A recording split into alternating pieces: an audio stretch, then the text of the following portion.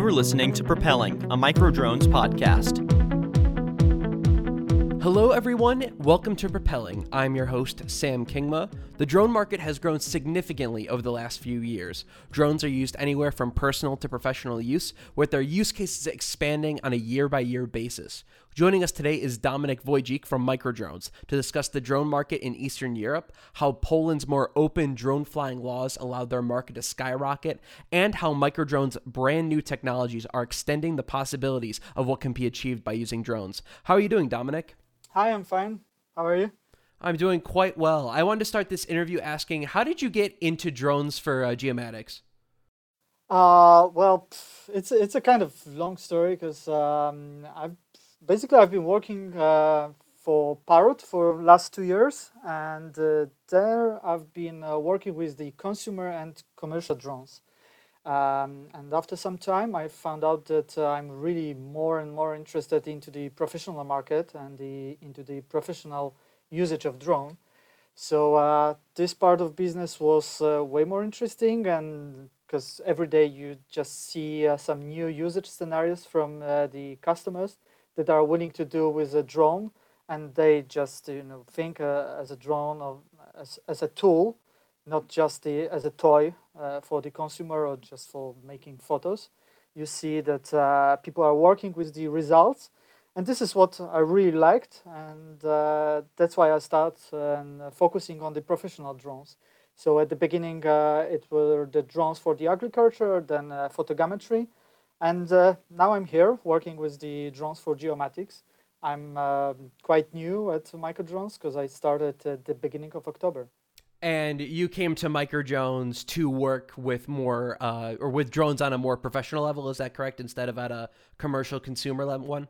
Yes, this is way more professional and really way more interesting. Could you go into that a bit, sort of explain the difference between sort of professional drone use versus one that regular consumer might use?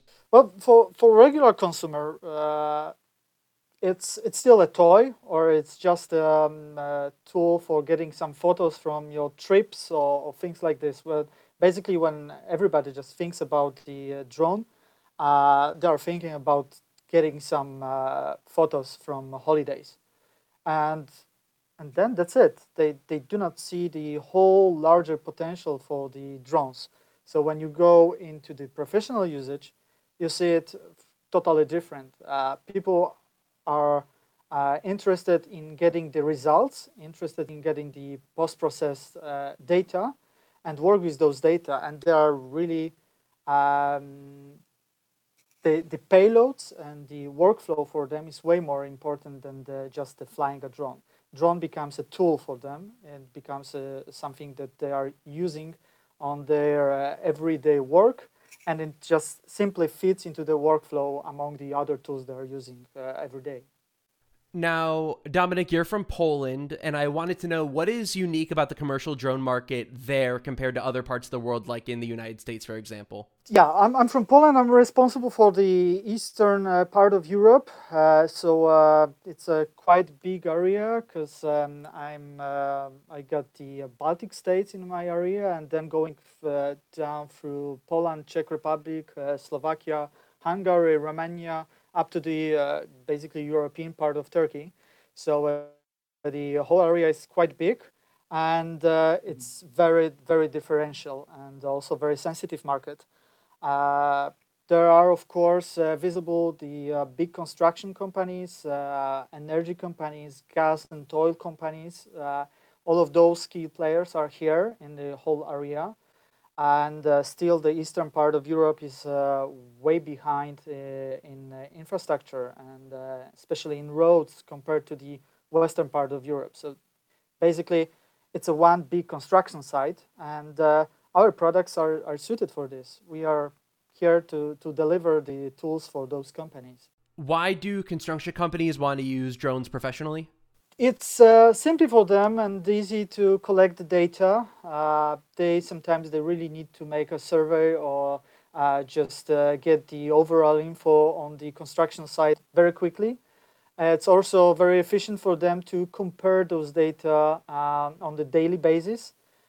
Basically, you cannot do it without a large number of people going through the whole area, which is, of course, time-consuming, and it requires a lot of people to do it. You can make a survey with one flight and one flight operator. It's just for them. It's really simpler and easier to get those data and then to compare. In your region, your jurisdiction in Eastern Europe, do you ever have to worry about sort of red tape when it comes to actually flying drones, or does that vary on a country to country basis? Well, it's very country to country basis. So every country has a different law regarding the flying drones. It's very complicated. Right now in European Union, we are working on this just to have the unified law. Lucky for me, Poland is the place where this law is really way more advanced compared to the other countries. So now we are already talking about BIV laws. Now we are talking about having a corridor for the autonomous flight. So those changes are coming into the market. But on the other hand, when we are talking about the other countries in my region, it's way more complicated. So, for example, in Romania, when you just want to sell a drone, you need to have some special license for this, which is costly, and the whole procedure for getting this is very complicated and time-consuming, and really nobody knows how to do it properly. It's a disaster when you compare all of those countries and the flying laws. But on the overall, we are seeing that the governments are now trying to change the law and trying to catch up with the possibilities that you can use drone for the rescue, you can use drone for the survey, autonomous flights, any type of usage, and this is happening now. And do you believe that because Poland has these more lax and open laws in regards to drone ownership and drone flying, that it improves the market so much more in Poland compared to other countries in your jurisdiction? Yeah. In 2016, in Poland, we already have over 4,000 of drone operators, which at that time, I think it was a third place worldwide. So after the Japan and United States, we were first country from Europe with that large number of the drone operators.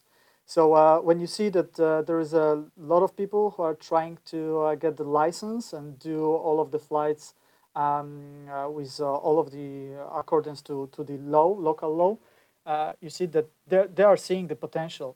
Right now, the number of operators is already tripled. I think it's way above 12,000 now. And getting a license is not that easy in Poland because you need to have a, let's say, a driving license like thing for Poland. You need to pass the national exam. But a lot of people are doing it. And what comes also with this is the large number of the service companies that are doing the services with drones. So we can see that the law and the changes in law, they are opening the whole market very quickly, and people are finding it and getting their future, going into their future with drones and with drone services. And do you believe that the key to success for most of these other countries in your jurisdiction is to adopt more open, laxer laws when it comes to flying drones like we see in Poland? Yeah, what really would open the whole market is the one very open European law on European level, so that every government should follow this and then make some small differences, so then the whole Europe could gain from it. And now, yeah, we're seeing that every country, if they are making the progress, then a lot of service companies are getting into, and really the market is growing rapidly. So, for example, for the Sweden, some time ago, it was abandoned to fly a drone with any type of camera, which basically killed like 95% of any drone operations. When they saw that this is impossible then to use the drones and to sell the drones, the law has changed quite quickly. So we're seeing that the governments are reacting, the law changes are being done, but still not as quick as the whole industry goes. Now, how do you believe micro drones specifically will make an impact on the drone market in sort of Eastern Europe? Well, we have a LiDAR system, for example, which is really something new, and it opens new ways of working with data. So we already talk with the construction companies or with forestry and land management companies, energy companies here in my region.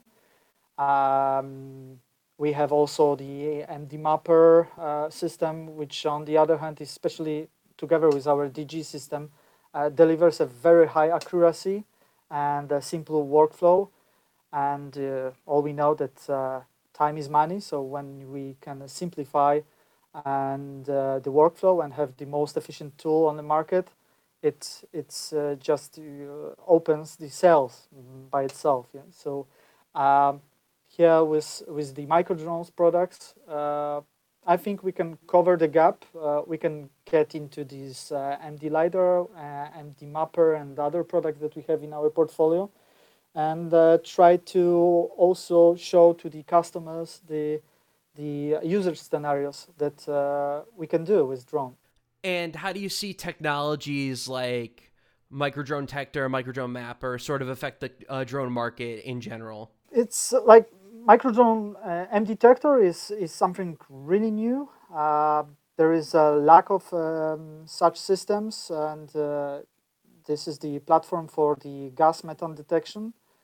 So basically, it's once again it's a low cost for the companies, and with this platform, you can fly over the areas that people just simply shouldn't go, or it's very dangerous for them to make an inspection of a gas line, tanks, and all places that are hard to reach. So with this one, which opens our new line, I think we can really try to get into the market and into the mind of the customers that they have a new tool which they can use in some of the scenarios. And the same here with the MD LiDAR. We did the demo flight for one of the companies in Slovakia. It was a flight over the energy lines to get a classification of the plants, if the plants are not getting into the power lines, if it's safe or it requires some trimming and working. So basically, those things were done so far on foot by people in Slovakia or from the helicopter. Both of those things were time-consuming and really costly things. Now with a drone, you can do it way quicker and easier, which is just another scenario for the customers that need to know that we have those things. We can deliver such data analysis, and then they can start using it. So these kinds of technologies like M detector and MD LiDAR, basically what they're doing is they're allowing for more diverse uses of drones that might not have otherwise been thought of or used for, say a couple months ago. Yes, definitely. We are talking now with some of the customers that they are doing they're doing this kind of work from copters, and this is way more expensive, way more time-consuming. It's not that easy to plan the flight with the copter, and now they are thinking about the MD LiDAR solution because they simply didn't knew that this is already on the market and that this is working. That our workflow gives them everything from hardware to software, gives them also support from our whole micro drones team. So yeah. This is something new for market, and I'm seeing a big gap here. With MD LiDAR, we really can do some differences. All right, Dominic, I have one more question for you, and it's where do you see the drone market in the whole world 10 years from now? I think everybody is waiting now or looking for 5G. So when we have a BVLOS with usage of 5G, this could be really a game changer for everybody, from the hardware suppliers up to the software suppliers, just the service companies, everybody, basically. So this one thing, of course. The second is that there are new payloads coming every month, every quarter, something new and something different, which gives a really nice perspective. And what also comes, and it's really booming, is the artificial intelligence software based, which just works on the collected data with drones, and it's something really new for security, for forestry, for basically every type of work that can be done with drones. I think those are the three big factors for the nearest future. So 5G, artificial intelligence, and the new ideas of payloads. Propelling, a Microdrones podcast.